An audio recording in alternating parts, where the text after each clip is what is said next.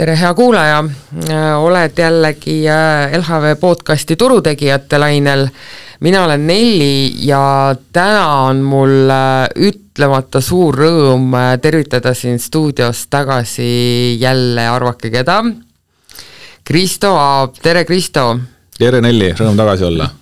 Et pool aastat on nüüd möödas sellest, kuidas sa täiesti niimoodi ei vaadanud tagasi ka, läksid meie juurest ära ja siis kuna meil hakkab see aasta siin natukene juba lõpupoole kerima ja siis mulle mingi hetk meenus, et me tegime eelmine aasta portsu ennustusi käesolevaks aastaks ja nagu näed, see aasta on nagu sõrmenipsuga läbi saanud ja me olemegi jälle samas kohas tagasi ja siis ma kirjutasin Kristole ja küsisin, et kas ta tahaks äkki tulla selgitama neid ennustusi, mis me siin aasta aega tagasi tegime ja minu rõõmuks ta ütles jah.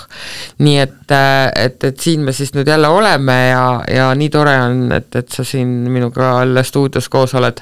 No väga meeldiv on jälle siin tagasi olla.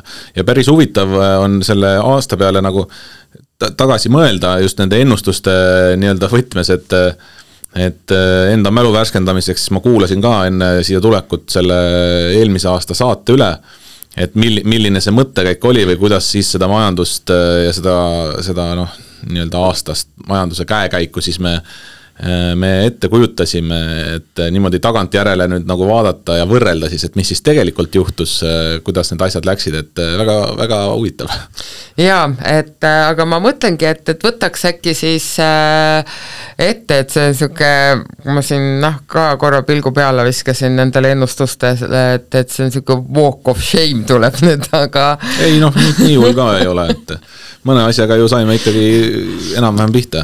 Jah, aga ühesõnaga vaatame siis natukene võib-olla näkku sellele, et mis siis meil selle 23. aastaga juhtus ja mis juhtus see, mida me siis natukene oskasime ette ennustada ja mis oli siis sellist, mida me ikka üldse tulemas ei näinud. Ja äkki siis koos sinuga piilume natukene ka järgmisesse aastasse, sest jah, täna on meil 20. detsember, nii et väga palju seda aastat siin enam jäänud ei ole. Ja vaatame, et mis see 2024 siis börsidele tuua ka võiks.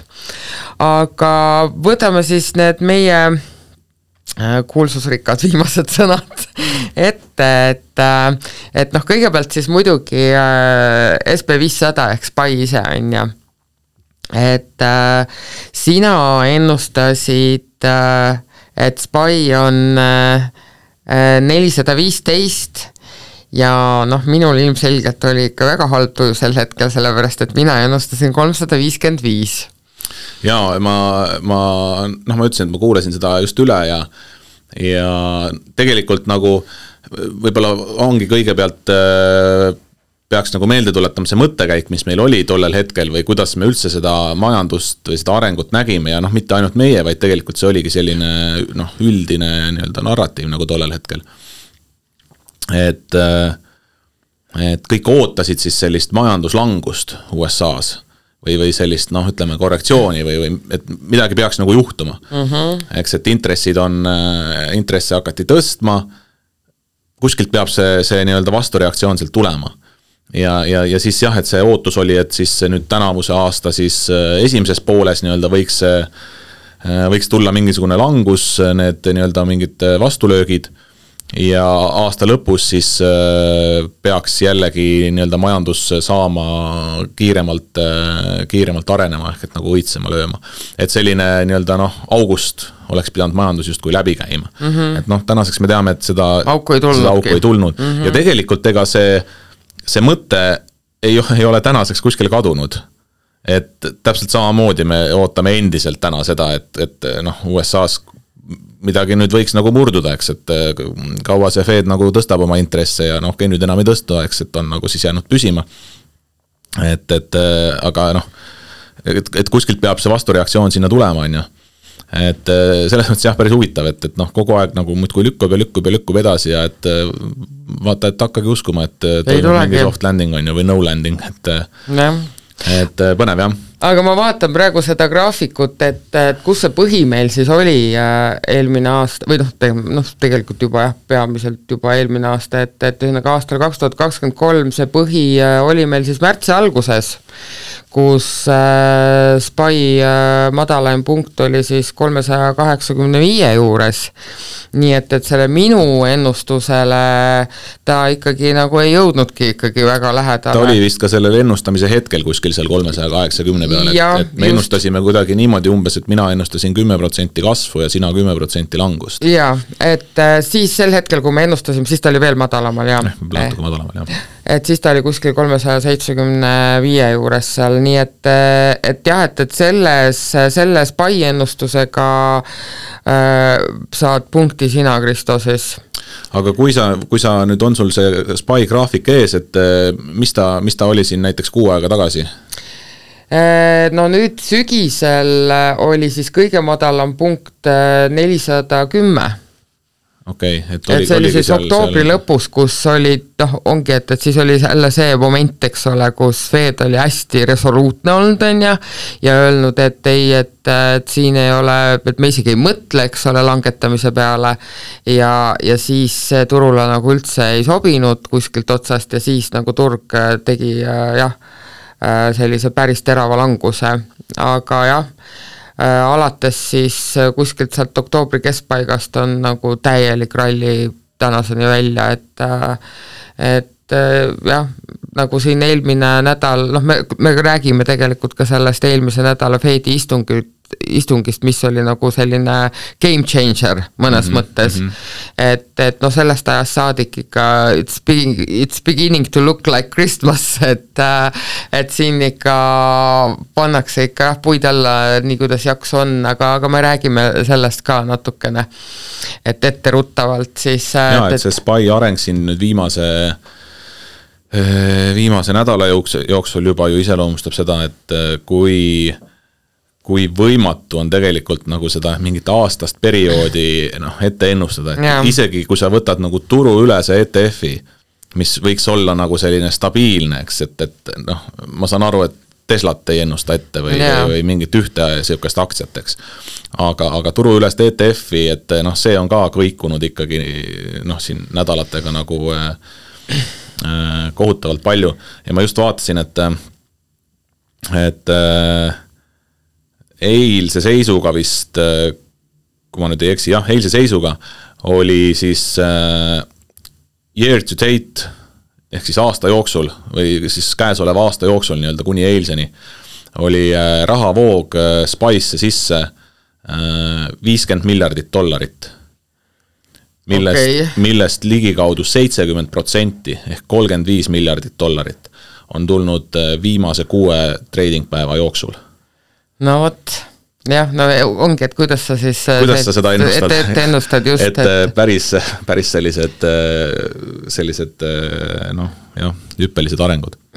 Jah, et ongi, et sellest samast oktoobrikuu põhjast tänase päevani on SPY tõus olnud 16%.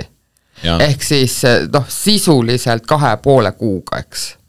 Ja siis millest me ka siin mäletan, et rääkisime siis, kui ma veel siin niimoodi tihedamalt neid saadetes käisin. Tihedamalt siia stuudiosse sattus. Just, et tegelikult seda SPY liikumist ju mõjutavad need Magnificent 7 või mingisugused üksikud aktsiad, eks.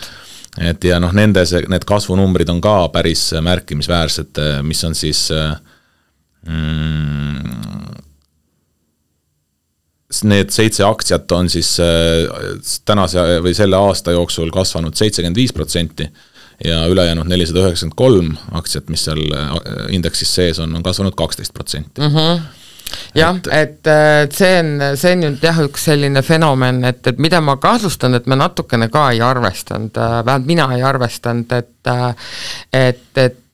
mul oligi see, võib-olla see üldise turutunnetus oli nagu õige, aga ma ei arvestanud sellega, et seal ongi need 7 vaprateks, kes noh, võivad kastaneid tulest välja tuua, sellepärast et neil on nagu oluliselt rohkem võimalusi seda kõike teha. Et ja noh, teine asi, mis buumima nagu ikka üldse tulemas jäinud, oli see sama AI. Et noh, see tegelikult sai nagu sellise tõelise hoo sisse, eks aasta alguses. Ja noh, siis tuli see, et Nvidia on ja seal megakasumeid juba teeninud selle AI teemaga, no ja siis hakkas see võidurelvastumine, et kes nüüd saab parema AI roboti endale valmis teha, eks, et ja see ju on ikkagi seda samat 7 vaprat ka boostinud siin päris korralikult ja alles siin nüüd eelmine nädal Tesla, kes siis ei ole võib-olla otseselt nagu selle tehisintelligenti selles mõttes oma arenduste osas väga palju sõna võtnud, siis tutvustas siis nüüd ka oma robotit, mis on tegelikult juba ammu teada, et neil on see robot, mis ta nimi oli, ma kohe ütlen, Optimus. Ma ei tea, kas sa oled näinud seda videost, ei ole vist näinud. Ja, et no see on nagu päris robot selles mõttes, et ta nagu ongi nagu Star Warsist enam-vähem, et ja tegelikult teda juba tutvustati aastal 2021, aga siis ta oli natukene võib-olla algeline, eks, aga nüüd siis on teda täiustatud ja seal oli siis demonstratsioon ja siis näitas, kuidas robot võtab siis nagu kanamuna ja asetab selle niimoodi lauale, et see ei läinud puruks. Okay. Ehk siis tal on juba nagu väga sellised väga tundlikud liigutused ja mis ta seal veel suutis eristada värve ja noh, ühesõnaga nagu selline siuke unistuste koduabiline enam-vähem. Põhimõtteliselt ikkagi iga selline vähegi endast lugupidav tehnoloogia ettevõte peab nagu tänaseks oma robotit ja oma tehisintellekti arendama, et muidu ilmselt kaugele ei purjeta enam. Jaa, et see on tundub olevat selline absoluutne must. Aga okei, me jõuame sellest võib-olla ka rääkida hiljem, aga lähme oma selle ennustustabeliga edasi, et mis meil siin veel oli. Me ennustasime siis ka nafta hinda, et me ennustasime Brenti, eks. Ja naftaga oli ju tol hetkel ka sellised väga keeruline olukord, sest et see energiakriis tegelikult oli veel täiesti teema, eks. Jaa, see naftaga minu mäletamist mööda oligi see lugu, et siis ligikaudu aasta tagasi, et väga palju nagu räägiti Hiina majandusest just seoses selle naftaga. Hiina oli alles oma need piirangud maha võtnud. Ja noh, see küsimus oli, et kuidas nüüd siis see Hiina majandus hakkab nagu seda naftanõudlust mõjutama. Et kui me ootasime, et nagu see üldine nii-öelda globaalne siis USA-st peamiselt tulenevalt see majanduskäik võiks niimoodi august läbi olla, eks, et aasta esimeses pooles allapoole ja pärast ülespoole, mis tähendab, et noh, just kui vahepeal seda naftanõudlust oleks nagu vähem peale tulemas, et siis see küsimus õhus oli see, et kui palju Hiina suudab seda nagu teiselt poolt ära katta. Et mina vist olin seal üsna selline optimistlik ja arvasin, et nafta läheb üles, eks. Sina olid väga optimistlik ja sina arvasid, et nafta Brent hind on siis aasta lõpuks 100. Aga siin minu pessimism tõi mulle seekord punkte, ehk siis mina sellesse naftarallisse ei uskunud ja mina pakkusin 85 ja täna on siis Brent natuke üle 80. Et sisuliselt ta on aastaga põhimõtteliselt muutumata. Ma panin kirja ka sel hetkel, kui me ennustasime, oli Brent oli 69. Nii et 69 päris. Nii et ta ikka natukene on rallinud. Aga suund oli õige vähemalt, eks, aga siit siis korjan mina punkti, nii et praegu on siis 1-1. Ja see läks siis ju päris hästi sul pihta ikkagi? No see on peaaegu jah, et peaaegu, et täpselt, et aga aasta ei ole läbi veel muidugi? Ja ei, aasta ei ole läbi, nii et 10 päevaga võib naftas. Me saame 10 päeva pärast veel uue saate teha ja siin meil on ju siin veel Tesla ja igasugused sellised spekulatiivsed absoluutselt, et kui nafta osas, kui OPEC otsustab siin veel mingi aastalõpu miitingu teha ja ütlevad, et neile ei meeldi see madal hind üldse ja kativad veel oma tootmist. Kusjuures järjest enam mulle hakkab tunduma, et need OPEC-i sõnavõtud ja nii-öelda kattimised, eks, et need nagu ei suuda enam seda turgu mõjutada.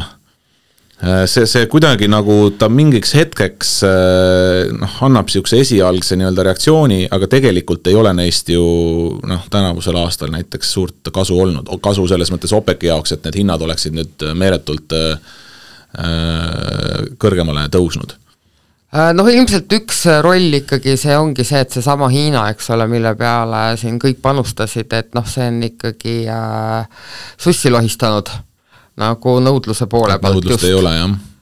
Et kui sealt Euroopa ikkagi majandus samamoodi tegelikult, eks ole, siukses madalseisus. Ja teisest küljest peaks olema vist USA energiatootmine või naftatootmine jällegi nagu üsna suurenenud on ju, et nad täidavad seda auku sealt vahelt ära. Ja ma ütlen, et seda kõike kuidagi nagu kokku pannes ongi see, et me oleme harjunud sellega, et OPEC on nagu see, kes seda naftamaailma nagu kujundab, aga tegelikult kuidagi tundub, et neil seda mõjuvõimu on nagu siin vähemalt viimastel aastatel natuke vähemaks jäänud. Jah, tõenäoliselt see tendents ju ka tulevikus jätkub, et kui see fossiilsete kütuste osakaal aina nagu väheneb, eks, et siis tõenäoliselt see nende mõjuvõim väheneb veelgi. Aga jah, ühesõnaga naftaga läks meil siis niimoodi. Järgmine asi, mida me ennustasime ja mille me mõlemad ikkagi sisuliselt väga pange panime, oli Bitcoin. Selles osas ma ütlesin eelmine aasta seda seal saates, et ma ei oska mingit seisukohta võtta, et ma ei ole Bitcoini krüptomaailmaga väga selles mõttes kursis, ma ei ole kõige suurem uskuja sellesse valdkonda ja seepärast ma ka võib-olla ei jälgi seda piisavalt palju. Aga mis meil need ennustused olid seal? Jaa, et mina olin mis see tase oli üldse, kui me jaa, sel hetkel, kui me ennustasime ma kohe ütlen sulle Bitcoin oli siis ikkagi ju madal seisus põhimõtteliselt. Jaa, oli küll, et ma kohe ütlen sulle, et mis ta siis oli. Et ühesõnaga täna on Bitcoin teinud, eks ole, see ei ole ka nüüd läbi aasta olnud see ralli, et see ralli on pigem, eks ole, tulnud aasta lõpus, aga praegu on meil Bitcoin siin peaaegu, et 43 000, see on siis dollarites, eks, et peaaegu et 43 000, aga siis, kui me ennustasime, siis ta oli seal kuskil 16-17 000 peal, ehk siis ta oli üsna nagu põhjas. Sisuliselt kolmekordne tõus on olnud. Ja ta vist on liikunud tegelikult niimoodi, et Bitcoin ei ole ju, ta ei liigu nagu ühtlaselt, et ta liigubki hüpetega. Et natuke nagu Tesla, et kui mingi muudatus on, siis on ikkagi niimoodi, et kõik näevad ja märkavad ja tunnedavad seda. No ütleme, et sealt aasta lõpu põhjast ronista tegelikult üsna ruttu ikkagi välja, aga samamoodi kuni sügiseni, ehk siis oktoobrini, oli ta tegelikult üsna stabiilne, et ta ongi kuidagi keerles seal kuskil 25 000 juures. Et ta väga suuri üles-alla hüppeid ei teinud, aga mis selle Bitcoini liikumisele siis hoogu ikkagi kõvasti juurde andis, on siis need samad ETF-i lahingudeks, et siin on sekk ja siis paljud fondivalitsejad, kes juba ammu on tahtnud turule tuua Bitcoini ETF-i, mis siis nii-öelda võimaldaks väga paljudel jaeinvestoritel otse Bitcoini investeerida või seda osta ilma, et sa peaks mingisuguseid krüptobrokeri mingeid kontosid avama või mingeid walleteid endale tegema, et sa saadki oma mingi teenusepakkuja kaudu, eks ole, kas siis panga või oma tavalise maaklerfirma kaudu siis ka Bitcoinidele osta ilma sellise suurema jamata ja kuna SEC on, eks ole, blokeerinud kogu aeg seda teemat, siis nad seal viimases kohtulahingus siis jäid nagu kaotajaks ja kuigi neil oli nagu võimalus edasi kaevata, siis nad ei teinud seda ja siis turu ootus oligi siis see, et neil ei ole väga enam argumente, et vaielda sellega ja siis see ootus ongi nüüd see, et kõik need suuremad fondivalitsejad toovad siis selle ETF-i ikkagi mingi hetk nüüd turule ja siis läheb suureks Bitcoini ostmiseks. Nii et sisuliselt, mitte päris, aga ütleme 40% on ta sealt oktoobri algusest Bitcoin tõusnud. Et samamoodi see liikumine on toimunud siin lühikese aja jooksul aasta lõpus, eks? Just. Aga tulles nüüd tagasi meie ennustuste juurde, kui nüüd seda Bitcoini draamat poleks siin olnud aasta lõpus, siis ma oleks ka peaaegu täpselt ütlenud, sest et mina pakkusin 25 000. Okay. Aga nüüd ta on jah, mul siin et suurem osa aastast olid oli päris hästi täppi pannud just, selle. Ma näen, ma hakkan mingid mustrid siin nägema, et me peaks tegema kuni oktoobrikuuni need ennustused, sest tundub, et aasta lõpus hakkab mingeid asju juhtuma, mis meie ennustused kõik nagu pea peale pööravad.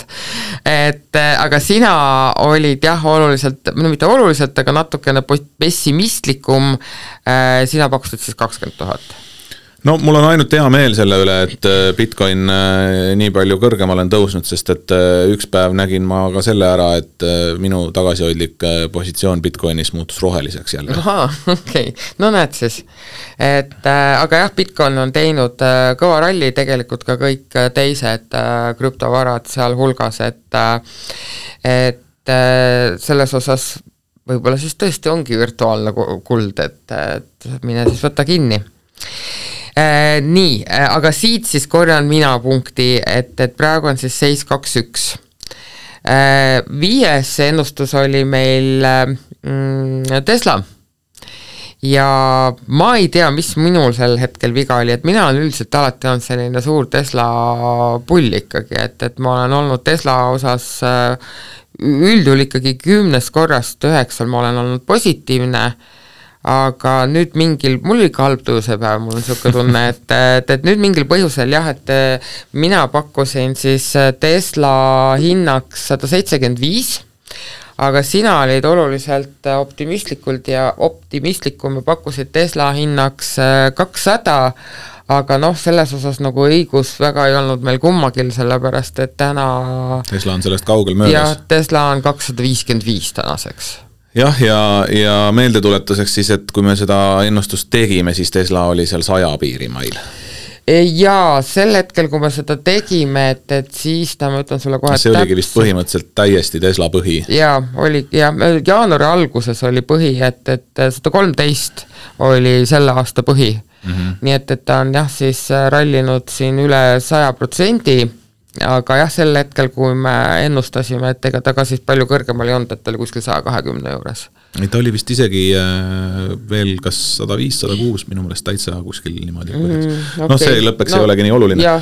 Aga mis ma oskan öelda, et seda selles mõttes oli ka arvata, et nagu ma ütlen, et Tesla on samamoodi selline vara, mis minu silmis vähemalt ta liigub nagu hüpetega, et ei ole sellist stabiilset tõusu, stabiilset mõõdukat sellist tõusutrendi liiga palju, ei ole ka langustrendi samasugust, et kui on mingi minek, siis on lennuki peale ja SpaceXi raketiga, eks, et jah, et noh. Mingit jokutamist seal ei ole.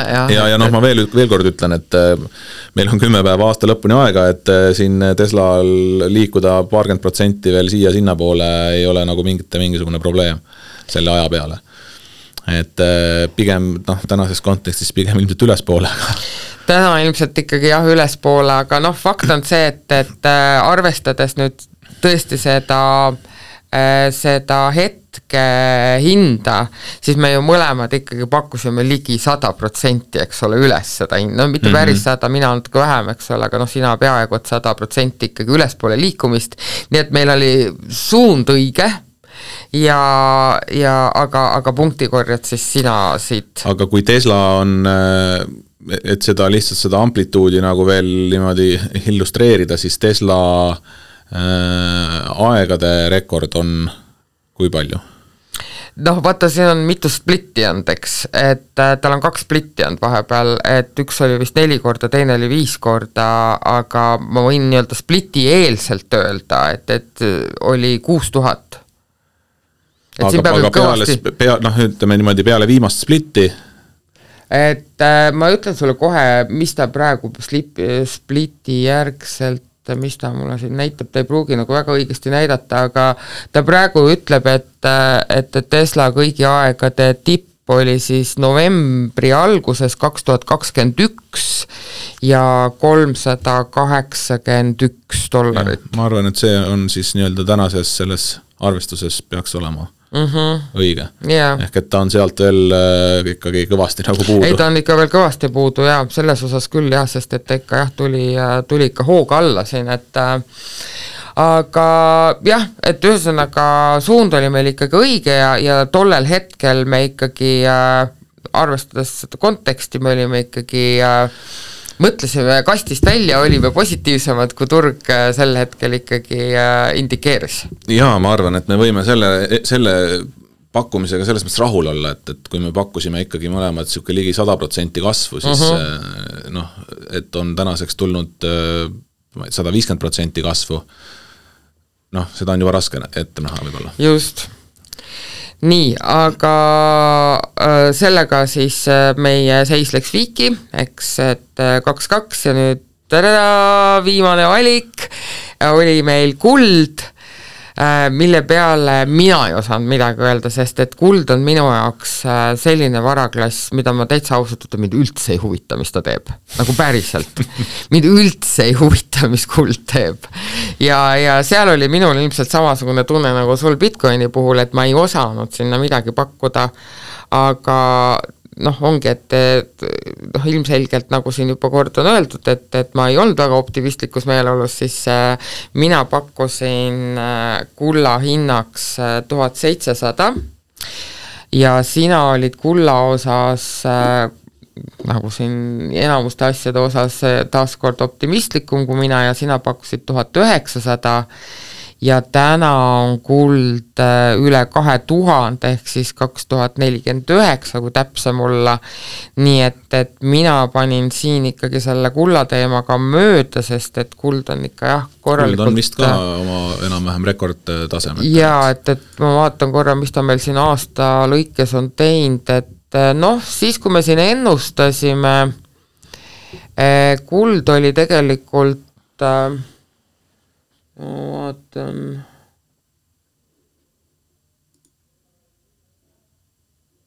tänan selle graafiku korra lahti, et mis ta meil siin aastases võrdluses näitab.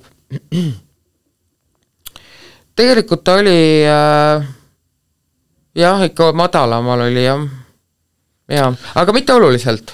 Ehk siis ta ongi jah, nüüd ka jälle mingi aasta lõpu värk on siin, et no minu kulla ennustus põhines suuresti ilmselt dollari nii-öelda liikumisel.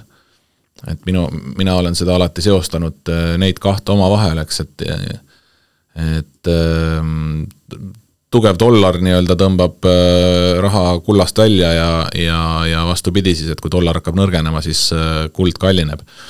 Et võib-olla siis ka see on siin aasta lõpus seda kulla hinda jälle üles lükanud, et noh, Fed on oma kuigi intressid on ju nagu kõrgel tasemel, aga siis see sentiment on selline, et noh, see nii-öelda intressi tõstmise tsükkel on justkui läbi saanud, eks, ja pigem on nagu pööre sinna noh, langetamise või siis sellise leevenemise suunas ja eks see on võib-olla natukene siis kaasa aidanud seda, et ka dollar ise on ju tegelikult nõrgenenud siin viimastel kuudel. Et kuld on nüüd jah ka aasta lõpus samamoodi teinud siin sellise korraliku ralli, et jah, siis kui me siin ennustasime, et siis ta oli umbes täpselt sama koha peal, kus ma siin paningi, et noh, mina ütlesin 1700, sina ütlesid 1900, et oligi mina 100 allapoole, sina 100 ülespoole, aga jah, et nüüd on sellest nii-öelda välja murdnud sellest koridorist seal. Nii et sellel aasta 2023 eelviimases turutegijate saates me võime siis välja kuulutada aasta ennustaja tiitli saab Kristo Aab. Turutegijate aasta ennustaja. Turutegijate aasta ennustaja tiitli saab Kristo Aab. Kas meil on veel, kui sa neid numbreid vaatad seal, kas noh, ma ütlen, et 10 päeva on aega, eks, et need tasemed võivad muutuda, aga kas meil on mingit sellist kohta, kus see võiks meie nii-öelda seda ennustust, omavahelist seda ma ei näe küll muud varianti, et kui siin peaks mingisugune tõsine krahh tulema, et siis võidud hakkaks minu poole nagu tulema. Et meil peaks nagu mingisugune väga tõsine krahh tulema, et SPY kukub kõvasti ja siis Bitcoin kukub kõvasti, Tesla, kuld, et siis hakkaks nagu mõjutama. Nii et meil peaks 10 päevaga nagu tulema mingi väga tõsiselt võetav langus. No siis ma võtan selle au ja kuulsuse ikkagi vastu. Jaa, ei, mina annan sulle selle hea meelega, nii et aitäh sulle su panuse eest ja kui Kristo kuskil midagi ütleb, siis seda tuleb uskuda. Aga kui me nüüd oleme siin tagasi vaadanud, et mis need sellised elumuutvad sündmused meil siin olnud on, et noh, ongi tegelikult, mis seda turudünaamikat minu hinnangul kõige rohkem 2023 mõjutas, oli 2 asja, eks ole, Fedi intressitõsted, mis siis saavutasid sellise rekordtaseme 2023 ja AI võidukäik. Et need olid nagu need 2 asja, mis siis nagu mõjutasid siis enamalt siis turuosaliste meeleolu ja mis siis pani ka tegelikult turu täiesti teises suunas minema, kui siin võib-olla aasta alguses veel kardeti, et noh, põhimõtteliselt vist võib ka öelda, et AI tõi kasta nüüd tulest välja. Et kui mõtle, kui nüüd seda AI teemat poleks olnud, eks, et no me oleksime oluliselt pikemalt ilmselt oodanud seda kasvu, aga samas kui nii-öelda eeldada, et Fed oleks teinud kõik samamoodi, nagu ta tänaseks on teinud, siis noh, tõenäoliselt me selle kasvu ikkagi oleksime saanud. Et kui eelmine aasta oli see aasta lõpp selline, et ma mäletan sinu sõnu, et J. Powell oli nagu Grinch, kes jõulud ära varastas turgudelt, et siis selline tavapärane jõuluralli jäi nagu noh, väga väikseks, väga vist ei olnudki eelmine aasta seda jõulurallit. Et siis noh, see aasta on Fed eesotsas Powelliga selle jõuluralli ikkagi nagu jõulud nagu varakult ja täies võimsuses turgudele kätte andnud, et olenemata siis sellest AI-st, aga noh, muidugi jah, et võib-olla me oleksime nagu taseme võrra madalamal, kui seda AI võidukäiku poleks olnud.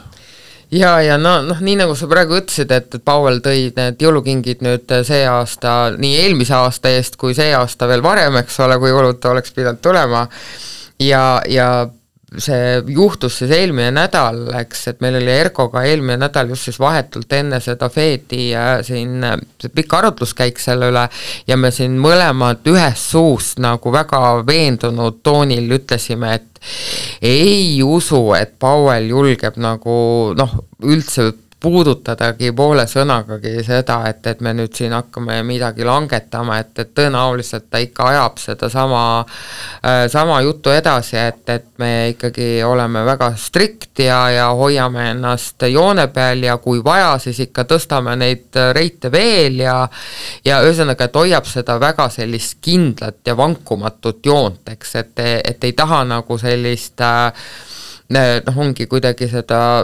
turuosalisi nagu niimoodi õhevile ajada sellest, et äkki ikkagi mingisugune reitkatka kuskilt või intressikärbe nagu kuskilt paistmas on. Ja siis ta nagu tuli ja rääkis nagu täiesti vastupidist juttuna.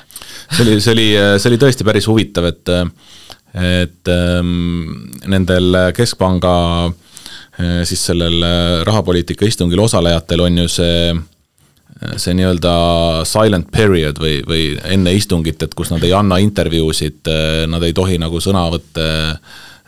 avalikke sõnavõtte teha, et mitte nagu siis turgudele mingisugust ruumi või mõtteainet anda spekuleerimiseks. Ja praktiliselt nagu vahetult enne selle perioodi algust, detsembri alguses veel, üks siis viimaseid nii-öelda neid eelnevaid sõnavõtte, oli Powellil see, kus ta ütles, et on täiesti ennatlik veel rääkida mingisugustest intressi langetustest, et me võime rääkida sellest, et kas me peaksime rohkem intresse tõstma, et võib-olla ei pea enam tõstma, et sellest me võime nagu rääkida, aga et intressi langetamistest on täiesti vara rääkida. Ja siis põhimõtteliselt 2 nädalat hiljem läks täiesti vastupidist juttu, tulid välja ja ütles, et arutasime, et kuna intressi langetustega peaks alustama ja millises tempos, eks. Ja vahepeal ei olnud ju tegelikult midagi suurt ei muutunud, et tuli üks inflatsiooni näitaja, mis tegelikult ei olnud ka nüüd ei ühele ka teisele poole midagi oli täiesti ootuspärane, eks, ja ka tööturul nagu midagi sellist hullu nii-öelda ei juhtunud, on ju, et täiesti, jah, selles mõttes oli täiesti üllatav, et pööre nagu nii-öelda sellisel moel tõesti tuli. Ja mis siis nagu vallandas turul, eks ole, täiesti uue hooga, eks, ralli ja nad nagu ütlesid välja, eks, et põhimõtteliselt võiks nagu oodata 3 intressikärbet järgmine aasta, aga tänase seisuga on olukord selline, et turg ootab 6 ja juba märtsis 1. Jah, nii see on tõesti, et Fed siis ise nägid ette, et 0,75% punkti võrra võiks järgmisel aastal intressid langeda aasta lõpuks. Aga turg ootab siis 1,5%. Jaa, turg ootab 1,5%, nii et ehk siis 2024. aasta lõpuks siis võiks olla intressid 4% peal. Just.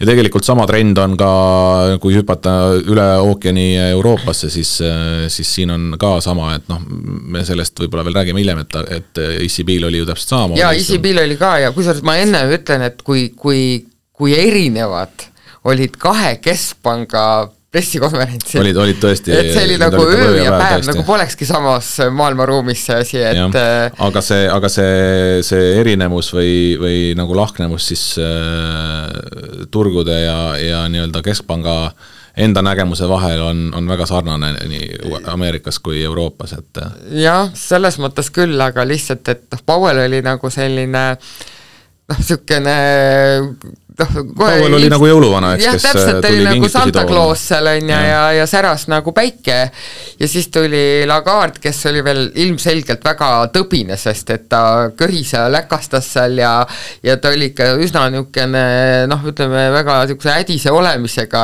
ja ega tal midagi toredat ka rääkida ei olnud. Jah, oli väga selline morn ja matus meeleolus ECB konverents tõesti seal, et ja nende sõnum siis oli, kui me selle juurde juba jõudsime, siis ECB sõnum küll oli ikkagi tunduvalt karmim selles mõttes, et nemad mingitest intressilangetustest juttu ei olnud. Pressikonverentsilt küsiti seda mitu korda üle, et sellest juttu ei olnud ja seal siis räägiti nii-öelda teistest meetmetest, et kuidas oma bilanssi seal vähendada ja intressiga siis ei tõstetud loomulikult, eks, et jäeti need samaks.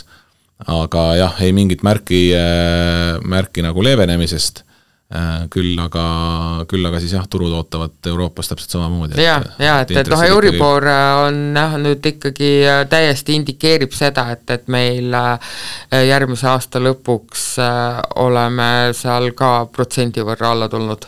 Jah. Nii et aga ongi, et Eesti keskpank ju nüüd ka avaldas oma prognoosid, eks ole, järgmiseks aastaks ja seal on... Oli ka väga tumedates toonides esitus. See oli ka väga ka tumedates toonides jah, et tööpuudus kasvab, et võib lausa ulatuda 10% mingi hetk, tööstus kiratseb, eksport kiratseb, ühesõnaga jõulumeeleolust oli asi ikka väga kaugel. Ja see on ka selline huvitav nagu mõelda, et mulle jäi endale nagu selline tunne, et sõnum oli üsna pessimistlik ja kuidagi nagu toonitati või jäi kõlama see, et meil tuleb nagu 3 aastat järjest majanduslangust. Eks et eelmine aasta oli juba majanduslangus, nüüd see aasta siis tuleb nagu natuke sügavam majanduslangus ja järgmine aasta ka veel majandus ei kasva, et küll siis oli see majanduslanguse number 0,4% ainult, miinus 0,4 siis, aga et 3 aastat järjest. Ja see tõesti, see kõik kõlas nagu nii mustades toonides, et aga tegelikult ma nüüd alles täna hakkasin mõtlema selle peale niimoodi, et 22 aasta on nagu nii juba selja taga, 23 aasta on ka juba selja taga tegelikult, et kui nüüd ettepoole vaadata, siis meil on järgmine aasta 0,4% majanduslangust. Ehk et ütleme Eesti kontekstis seda on võimatu nagu ka prognoosida nii täpselt, et majandus seisab paigal. Ei kasva, ei kahane. Ma ei tea, et kas see... Et peaks nagu olema viimane 4 aasta. et jah, et kuidagi nagu... ma ütlen, et ma ei, need on tõsised probleemid, mille Eesti Pank ka välja tõi, kõik see sama, et töötus alati reageeribki nagu viitajaga ja jõuab siis jõuab hiljem pärale ja kõik need muredkohad on olemas ja tõesti meie eksporditurgudel läheb kehvasti, Skandinaavia majandus kusjuures vist rõhutati ka seda, et ütleme, nendel meie eksportsihtturgudel läheb kehvemini kui Euroopas keskmiselt. No just, et me ekspordime peamiselt ütleme sellistele turgudele, Soome, Rootsi, ka Saksamaa mõjutab seda väga palju tegelikult, et ja need on just need riigid siis, kellel praegu läheb kehvemini kui Euroopas, pluss siis meie eksporti mõjutab ka see, et Rootsi üks meie suur partner, seal on ka siis valuutakurss nagu veel ebasobivalt muutunud, et euro on oluliselt kallinenud seal Rootsi krooni suhtes ja see ka siis nagu halvab natuke meie eksporti, kuna siis kaubad on meil siin suhteliselt nagu kallimaks muutunud rootslaste jaoks. Ja see kõik on õige, aga jah, et kuidagi nagu lihtsalt, et tegelikult sellest 2 aastat, sellist tumedat aastat on juba nagu selja taga, et nüüd on meil vaja ettepoole vaadata ja eks seal oli ka selles mõttes ka selliseid positiivsemaid sõnumeid, et üks nendest, mida tasub välja tuua, on see, et inimeste ostuvõime peaks ikkagi siis jätkuvalt nüüd kasvama. Ta juba on kasvama hakanud ja ka 24. aastal siis palgakasv on inflatsioonist ehk siis hinnakasvust ikkagi märgatavalt kiirem.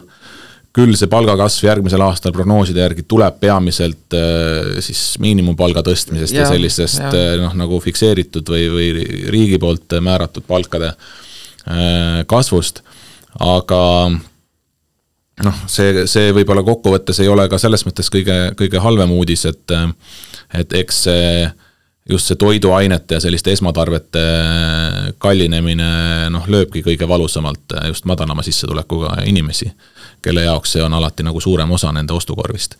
Et ja kui nende inimeste sissetulek suureneb järgmisel aastal, siis rohkem kui hinnakasv, siis see on ainult positiivne uudis. Et optimist leiab ka sealt midagi sellist positiivset. Pluss siis lisame siia juurde selle, et kui Euroopas üldiselt inflatsioon on allapoole trendil ja millest me just ka rääkisime Euroopa Keskpanga valguses, et siis võiksid ka ja tõenäoliselt ka intressid ikkagi järgmisel aastal mingi väärad hakkavad alanema. Et see on nagu maast leitud raha ju. Just. Seda poleks osalt oodatagi. et noh, nii ja naa on ju, et kindlasti on sektoritel, eriti tööstussektoritel on raske, seni kuni neil ei ole need eksporditurud nagu ei taastu, seal on ka ilmselt ka noh, raske nagu päris ümber orienteeruda kuskile teistele turgudele.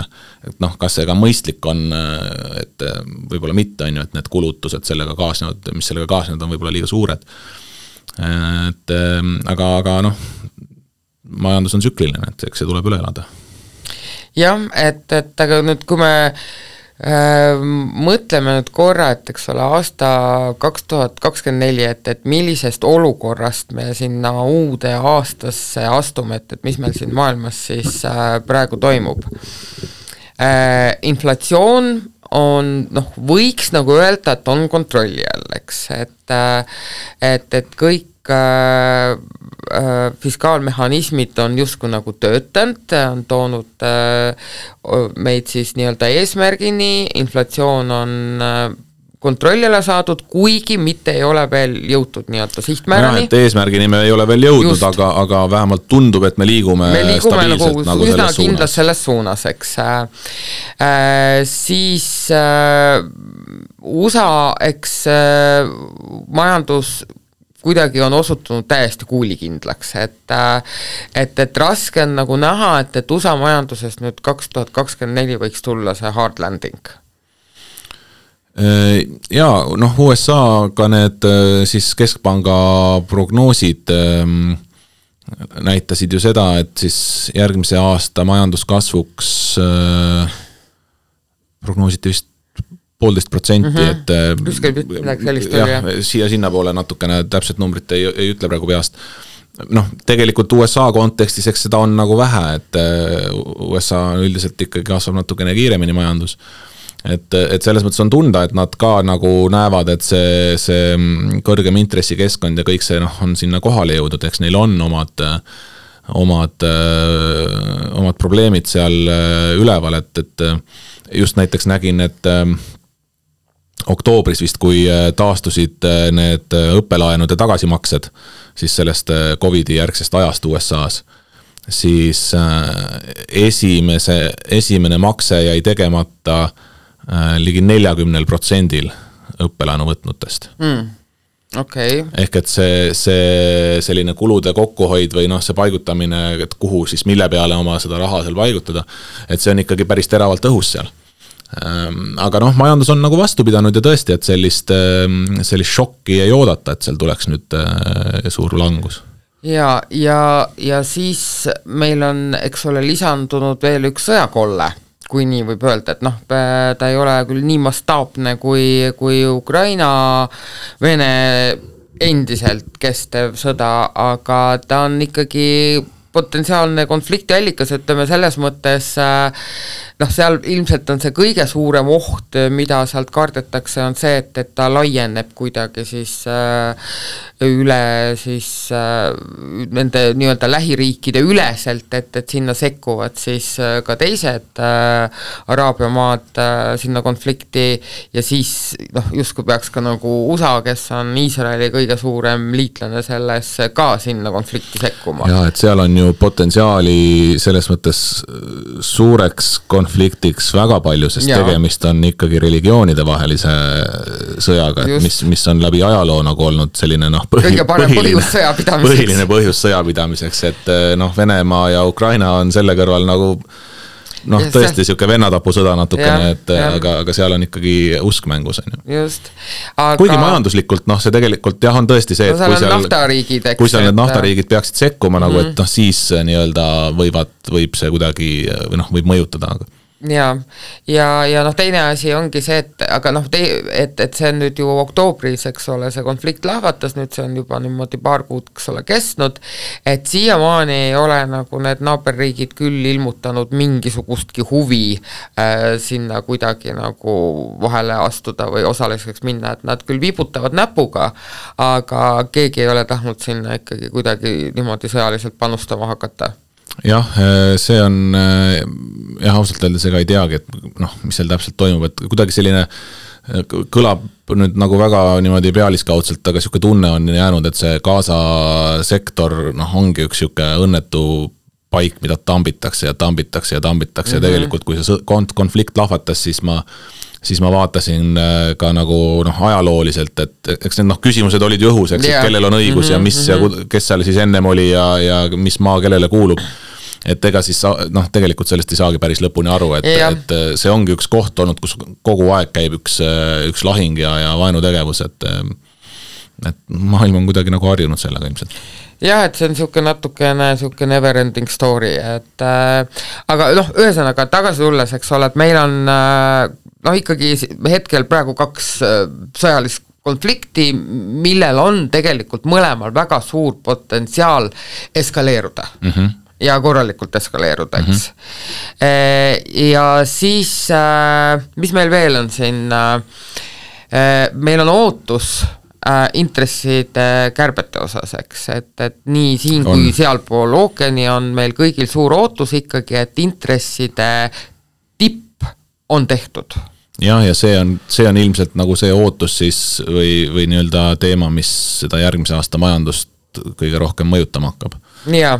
Et ma arvan, et kui siin käesoleval aastal ikkagi mõjutas majandust kõige rohkem see, et just see sama intresside tõstmine, et siis nüüd me ootame nii-öelda seda langetamist ja mis tempos ja kuidas see toimuma hakkab.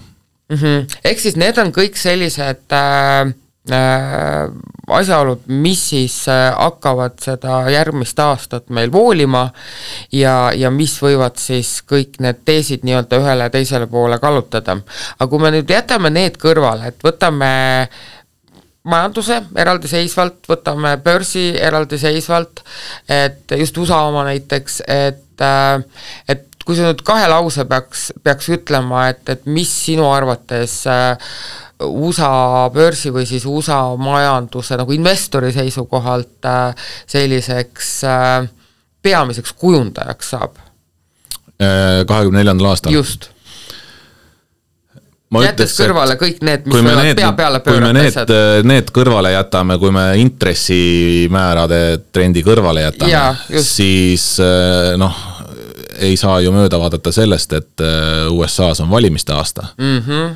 Ja seal tuleb tõsine lahing, et küll need valimised toimuvad novembris, eks, et jälle aasta lõpus, me peame kuni oktoobrini tegema jälle aasta lõpus, eks, et aga mida aeg sinna lähemale läheb, et eks siis seda nii-öelda tihedamaks rebimine läheb seal ja lubadused, igasugused toetused, asjad, mis ikka käib valimiste aastaga kaasas. Et ma arvan, et see on kindlasti üks selline tugev mõjutaja, et oli ka ju, kui Trump siis president oli, siis ta ju nii-öelda väga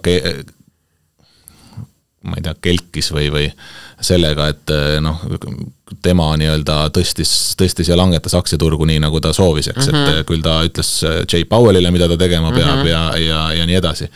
Ja samamoodi on ta siin kärkinud Bideniga, et Biden ei oska nagu aktsiaturgudest üldse lugu pidada ja vaata, kuhu ta üldse selle USA majanduse viinud on.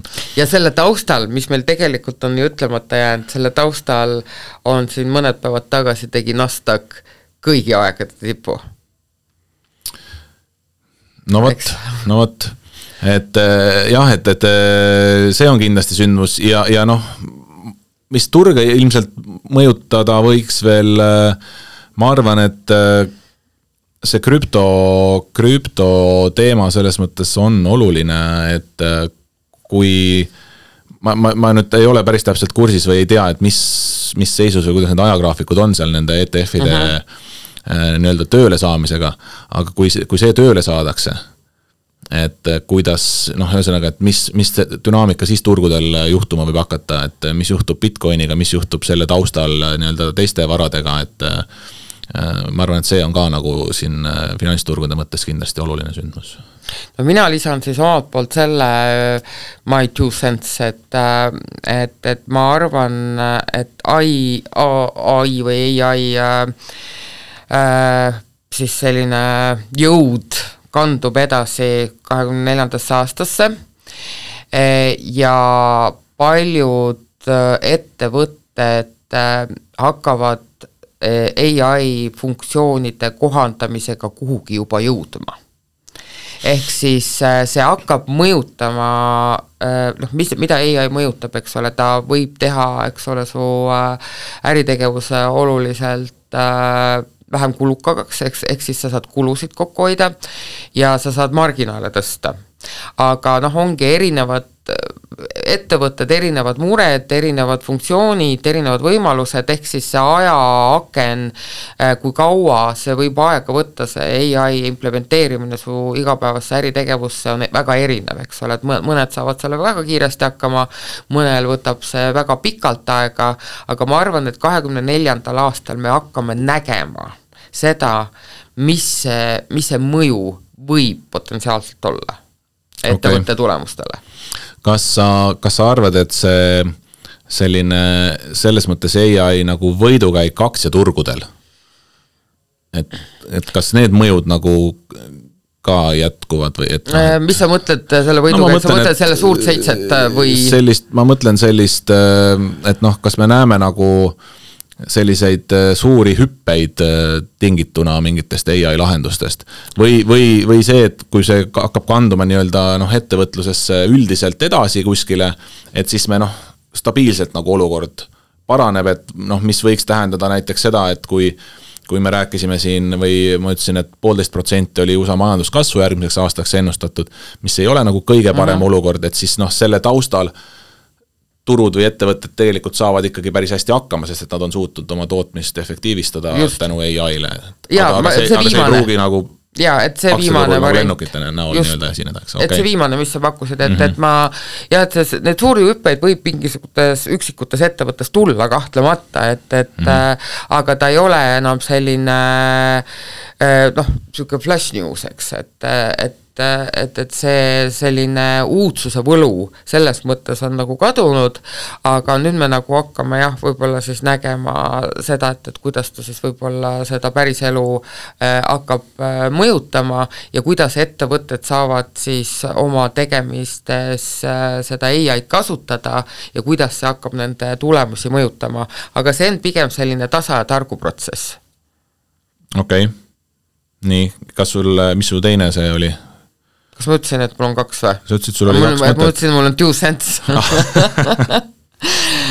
See on mul nagu selline esimene, aga ma olen väga-väga nõus selle valimiste osaga, eriti kui me räägime, eks ole, USA turu kontekstis, et valimiste osaga olen ma nõus ja taas kord me oleme natukene sellises, kuidas ma ütlen, et kui pikka aega võis tegelikult ikkagi öelda USA presidendi valimiste kohta, et vahet väga pole, kes see seal siis nüüd lõpuks nagu võidab, et see on nagu potato teema natukene, siis täna jälle nagu ei saa öelda, et vahet pole. Jah, tõsi on ja kahjuks tundub, et see lahing nagu läheb jälle Trumpi ja Bideni vahele, et tegelikult tahaks nagu seal tahaks uusi nägusid näha ja võib-olla mõnevõrra nooremaid nägusid tahaks näha. Aga mis sa arvad, me ütleme sellist mingit numbrilisi ennustusi vist ei tee täna, eks, aga võib-olla selle jätame vahele, jah. Aga ütleme, kui SPY on praegu nagu oma rekordtasemetel, või lähedal seal kuskil, et kas nagu kõike seda nüüd arvesse võttes on nagu, tuleb nagu pigem tõusuaasta järgmine aasta või mitte? Tead, ma arvan, et ei tule.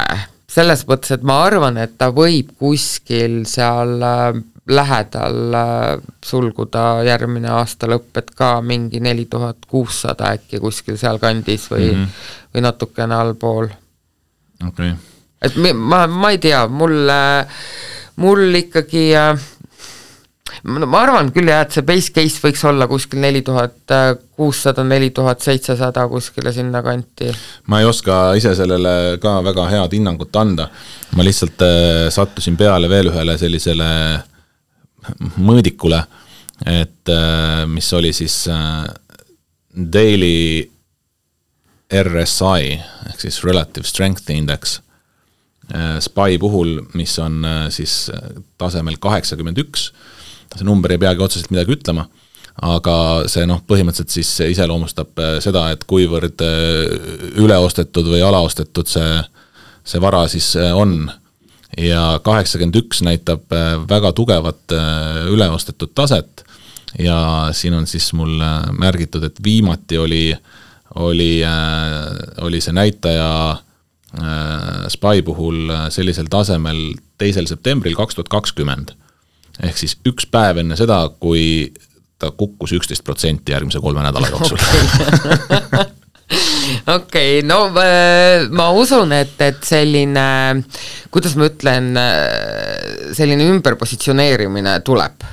Ehk siis nagu sa siin ütlesid, et kõvasti on nagu raha sisse voolanud siin. Jah, et eks see on nagu selline taseme nagu nii paigast ära viinud, et mingisugune rahunemine või selline stabiliseerumine kindlasti tuleb ja mingi ümberpositsioneerimine tuleb ka, nii et tõenäoliselt me näeme ikka siin ka müügilained, eks, ja tõenäoliselt ka päris järske. Aga jah, et ma arvan, et päeva lõpuks seal ei tule nii mega ralli aastat, nagu ta nüüd see aasta oli ja ei tule ka mingit megalangusaastat. Et ta jääbki kuskile sinna, võib-olla natukene allapoole sinna kuskile kanti kõlkuma aasta lõpuks. Aga eks me siis vähemalt midagi oleme öelnud, eks ole, et midagi oleme ennustanud, aga me oleme siin nüüd sinuga nii hea rääkida, et see aeg lihtsalt lendab nagu käest, aga me oleme siin nüüd juba omajagu jutustanud ja võiks tegelikult veel sama palju jutustada, aga jah, jätame järgmiseks korraks ka midagi.